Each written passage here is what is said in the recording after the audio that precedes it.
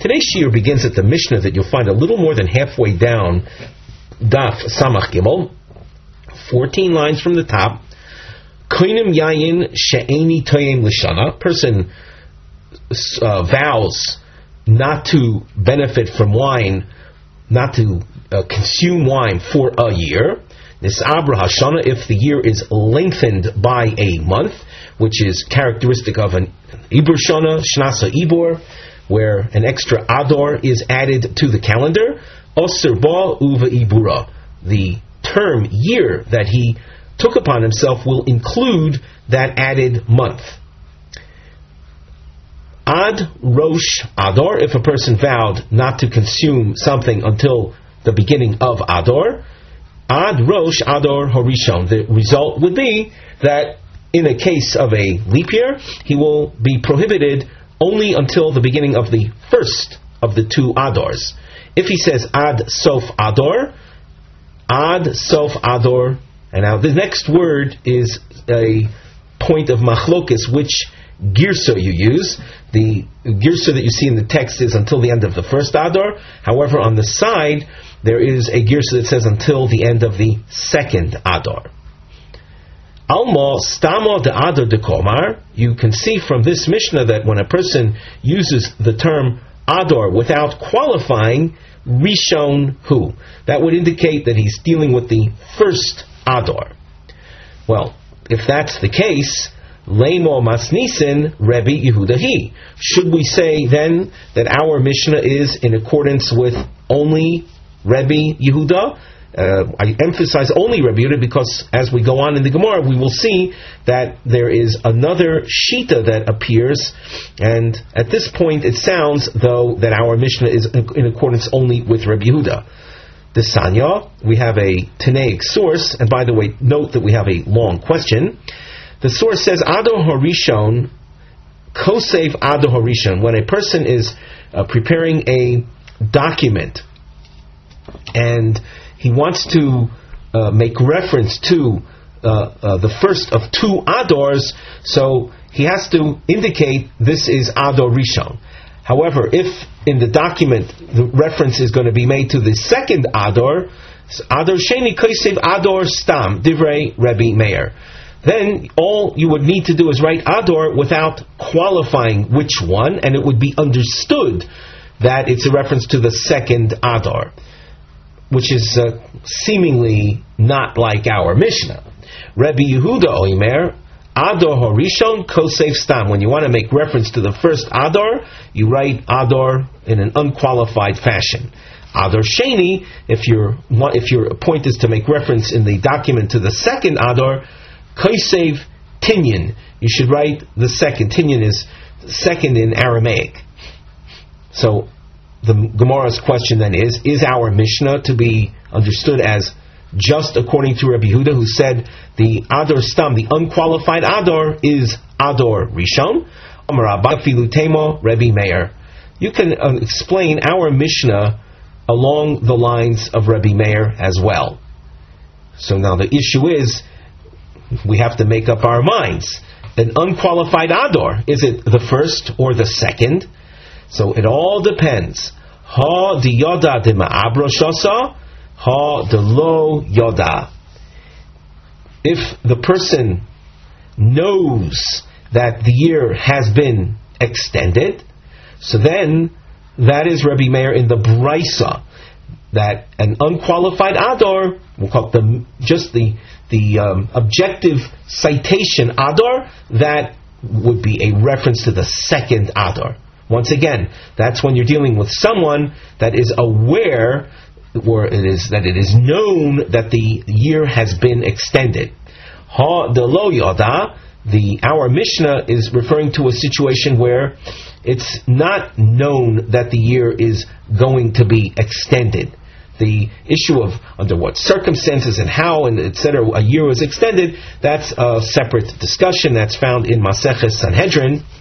But for our purposes, the distinction is clear, and therefore our Mishnah is dealing with a case where it's not known that there is going to be a second Ador, and hence the reference to Ador would be then the first Adar in the event that the year is eventually extended. We continue at the top of Omid Beis, V'ha Tanya, and here you'll see a support in a Tanaic source to what we're answering now. Note, though, that it takes a few lines to develop this point. That we call this a long point, a Nekuda Aruka, long point. V'ha Tanya, the support source says, Ad Rosh Chodesh Adar, Ad Rosh Chodesh Adar Harishon.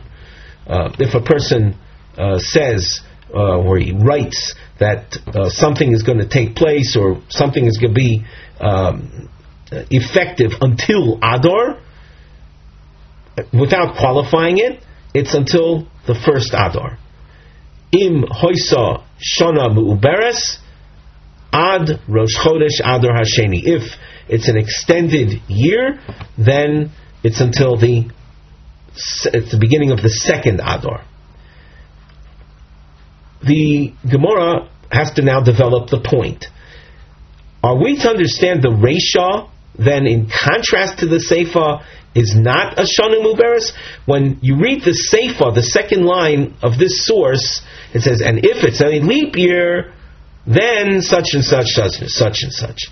Does that mean that up till that point it was not a leap year? In other words, up until that point in this Tanaic source, when you read the Reisha, it was not a leap year. That's not true, though. So let's read this in the text.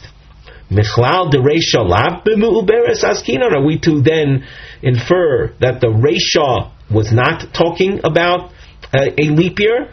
That's not true. The first line, the Reisha of the source says that if a person says until Adar, until Rosh Chodesh Adar, it's until the Rosh Chodesh of the first Adar. When you say first, you knew that there is a second.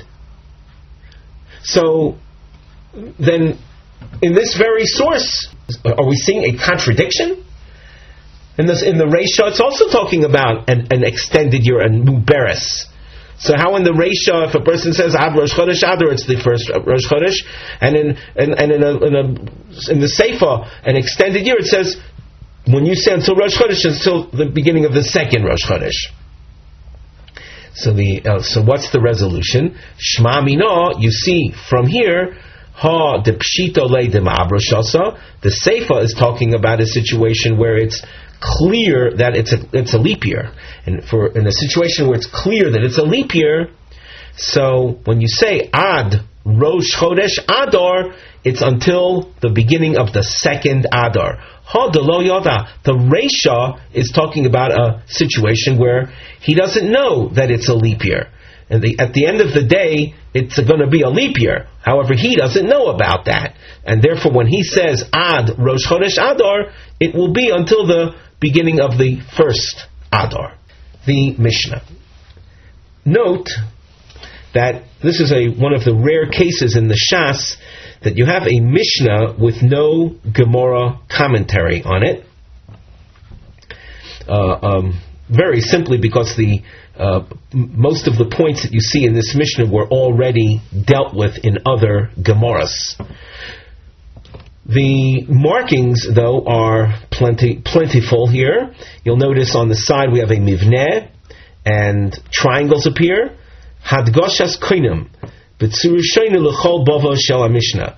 The word koinam, which is, of course, the word indicating one's vow, will appear with slightly different triangles for the separate sections of the Mishnah. But they all highlight the word koinam, and we have another marking, a double underline, which highlights the expression ad shiyahei. That will be in the first section of the Mishnah, where a vow is taken with it's a self-imposed restriction until something, and we'll see different examples, and those are highlighted with the double underline. When we get to the next section of Mishnah, we'll have more markings to explain. In the meantime, the Mishnah begins, Rabbi Yehuda Omer, Koinim Yayin She'eni Toim Ad Sheyehei HaPesach. Person vows not to consume wine, Ad Sheyeh HaPesach, Einu Osur Elo Ad Leil Pesach. He is restricted through this vow up till the night ushering in Pesach. We call this Seder night. Shelo niskaven ze elo ad shal shederech b'nei adam lishtos yayin.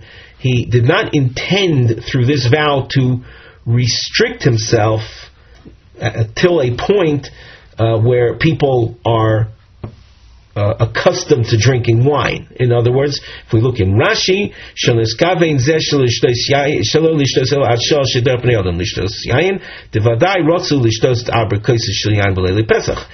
he certainly wanted to drink the 4 cups of wine that people drink Pesach night. Shekol Adam Shosim. That's when everyone drinks wine.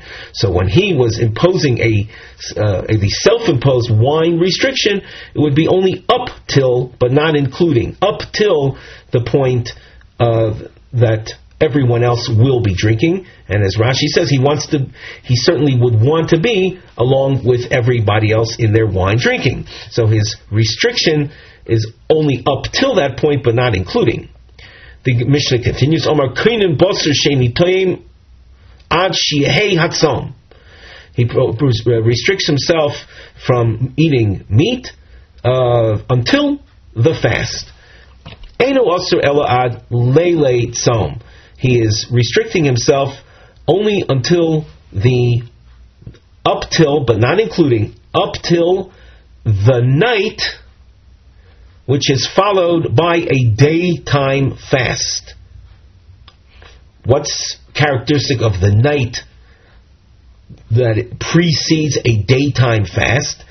The night time is a time everyone eats meat in anticipation of the fast.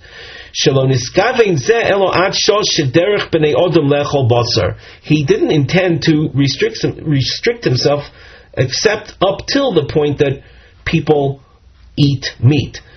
So his restriction is up till that point, but not including it. Rabbi Yossi benoi oimer koinim shum she'ani toyem. This is the Rabbi Yossi, the son of Rabbi Yehuda, who opened the Mishnah. He says that if a person imposed upon himself a restriction in consuming shum is often translated as garlic.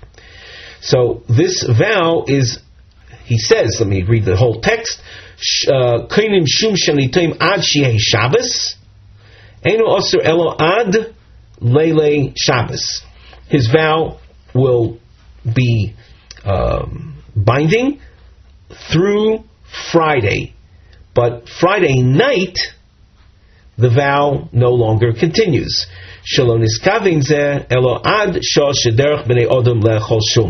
It was a custom to eat garlic Friday night, and he, in taking this vow, didn't intend to preclude himself from the consumption of shum when everyone else, in fact, consumes it. As you can see, we have a slash mark indicating a new series of konam vows. On the side, we have a house marking which highlights in opposite directions with the point facing up, she'ani neheneloch, and the opposite direction is she'ato neheneli. So that the first vow was a person saying that I will not benefit from you unless such and such, and the second vow is he vows that the other party shall not benefit from him. The Mishnah, Ha'omer lechaveru koinem shani neneloch im ein at ba v'noitel levonecha kur echad shelchitim mishtei chavis shel yayin. A person swears not to benefit from B unless B comes and takes from A measure, kur is a measure of chitim of wheat, and 2 barrels of wine. So that's the text of the vow. Harei zeh yochol lahofer es nidro shelo al pi chacham. The subject of the vow, the person, Mr. B, who was restricted in benefiting from A through this vow, can undo the vow, can absolve himself from the vow, even without going to a Talmud Chacham, without going to a Torah sage, which is the ordinary track for having vows absolved. So how is it so that in this case he can have the vow absolved even without the Chacham's intervention? The Yomar Lo, the Mudar, the subject of the vow, can say, Klum Amarta L'Mnei Kavodi, is it not so that your entire intention was simply to honor me? Zehu Kavodi, my ultimate honor is that I won't take from you. You wanted to honor me, and therefore you imposed this vow. This is my honor. My honor is not to take from you. V'chein ha'omer lechavero koinim she'ata neheneli. Mr. A says in this case to Mr. B, you, in contrast to the case we just had, which was koinim shani neheneloch, which was Mr. A vows not to benefit from Mr. B. I will no longer benefit from you unless, as we saw there, unless you take from me the items mentioned. Here, in this case, Chaynim Sha'ata Ne'neli, I vow that you, Mr. B, cannot benefit from me. Im Ein Ata Bo V'Noisein Livni Kur Shelchitim Mishtei Chaviyas Shel Yayin. Unless you give to my son this measure of wheat and 2 barrels of wine. Rabbi Meir Omer Osrat Shitain. Rabbi Meir says this vow is binding until the conditions are met. So that according to Rabbi Meir, Mr. B will not be able to benefit from A unless Mr. B gives what he was requested. V'chachamim oimrim af zeh yochel lahafiris nidro shelo al pi chacham. This case as well, like the first case, the vow can be absolved without a chacham. V'yomarlo, the madir, the one who imposed the vow, Mr. A, who prevented Mr. B from receiving hana, can now say, Hare ani ki'ilu niskabalti. I want you to know it right now is to me as if I received what I requested. The Gemara much earlier in the Masechta had dealt with these 2 cases and added the explanation in the first case where A says to Mr. B, I am not taking any more from you unless you come and take from me certain items. The explanation given was that up till this point, B was showering on A all kinds of good things. It made Mr. A uncomfortable to always be a receiver. So Mr. A put his foot down and says, I vow I'm not taking from you anymore unless you take something from me. In the second case, where A told B, I don't want you benefiting from me anymore unless you give me these things, give my son these things.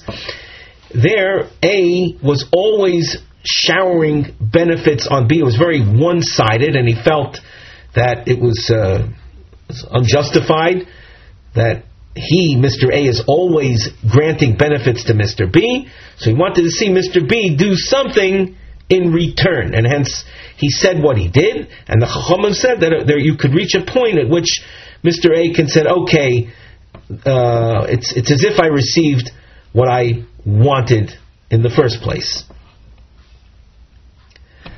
The Mishnah continues with a new marking, and we've highlighted the expression Hoyu Misarvin. Misarvin means they were pressuring. Hoyu Misarvin boy loses bas achoisoi.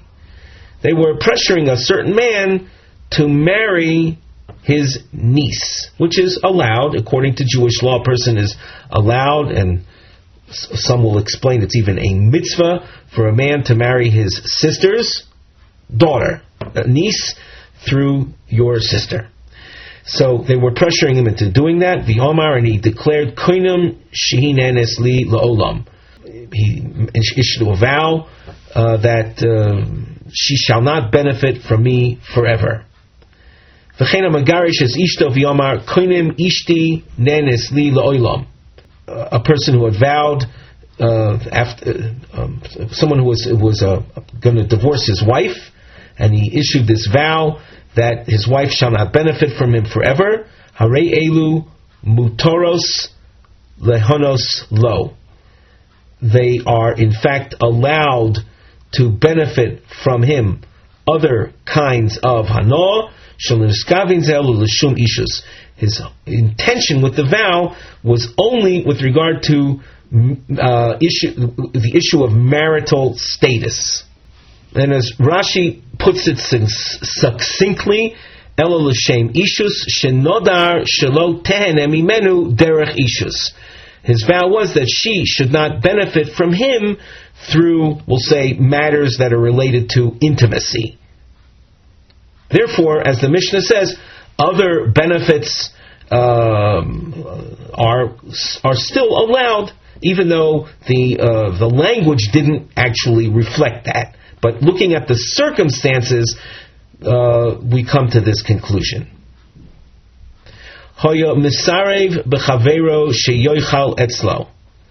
A person was pressuring his friend to come and eat by him. Omar koinim lebeischo shani nichnas. And the fellow says he vows not to enter the house. Tipas tzoynein shani toyim loch. A drop of cold water I won't drink from you. The result of that vow is muter likones lebeisa v'lishtos menu tzonein. He in fact is allowed to enter the inviter's house and drink a little cup of water. His intention was simply that to vow not to have a big meal with a lot of drink. The Rashi says toward the end, the person who was putting the pressure on his intention was I want you to come, and I'm pressuring you to come for a big meal with a lot of drink. When the potential guest responded with the vow, his vow was only a response to the pressure that was being put on him. The pressure that was being put on him was with regard to a large meal.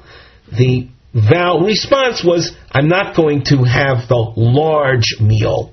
But as far as looking at the vow in literal terms, so the Mishnah's Chiddush is we don't look at it that way, and therefore the mudar, the madir in this case, is allowed to go into the house and have a little cup of water. With that, we conclude our shiur for today.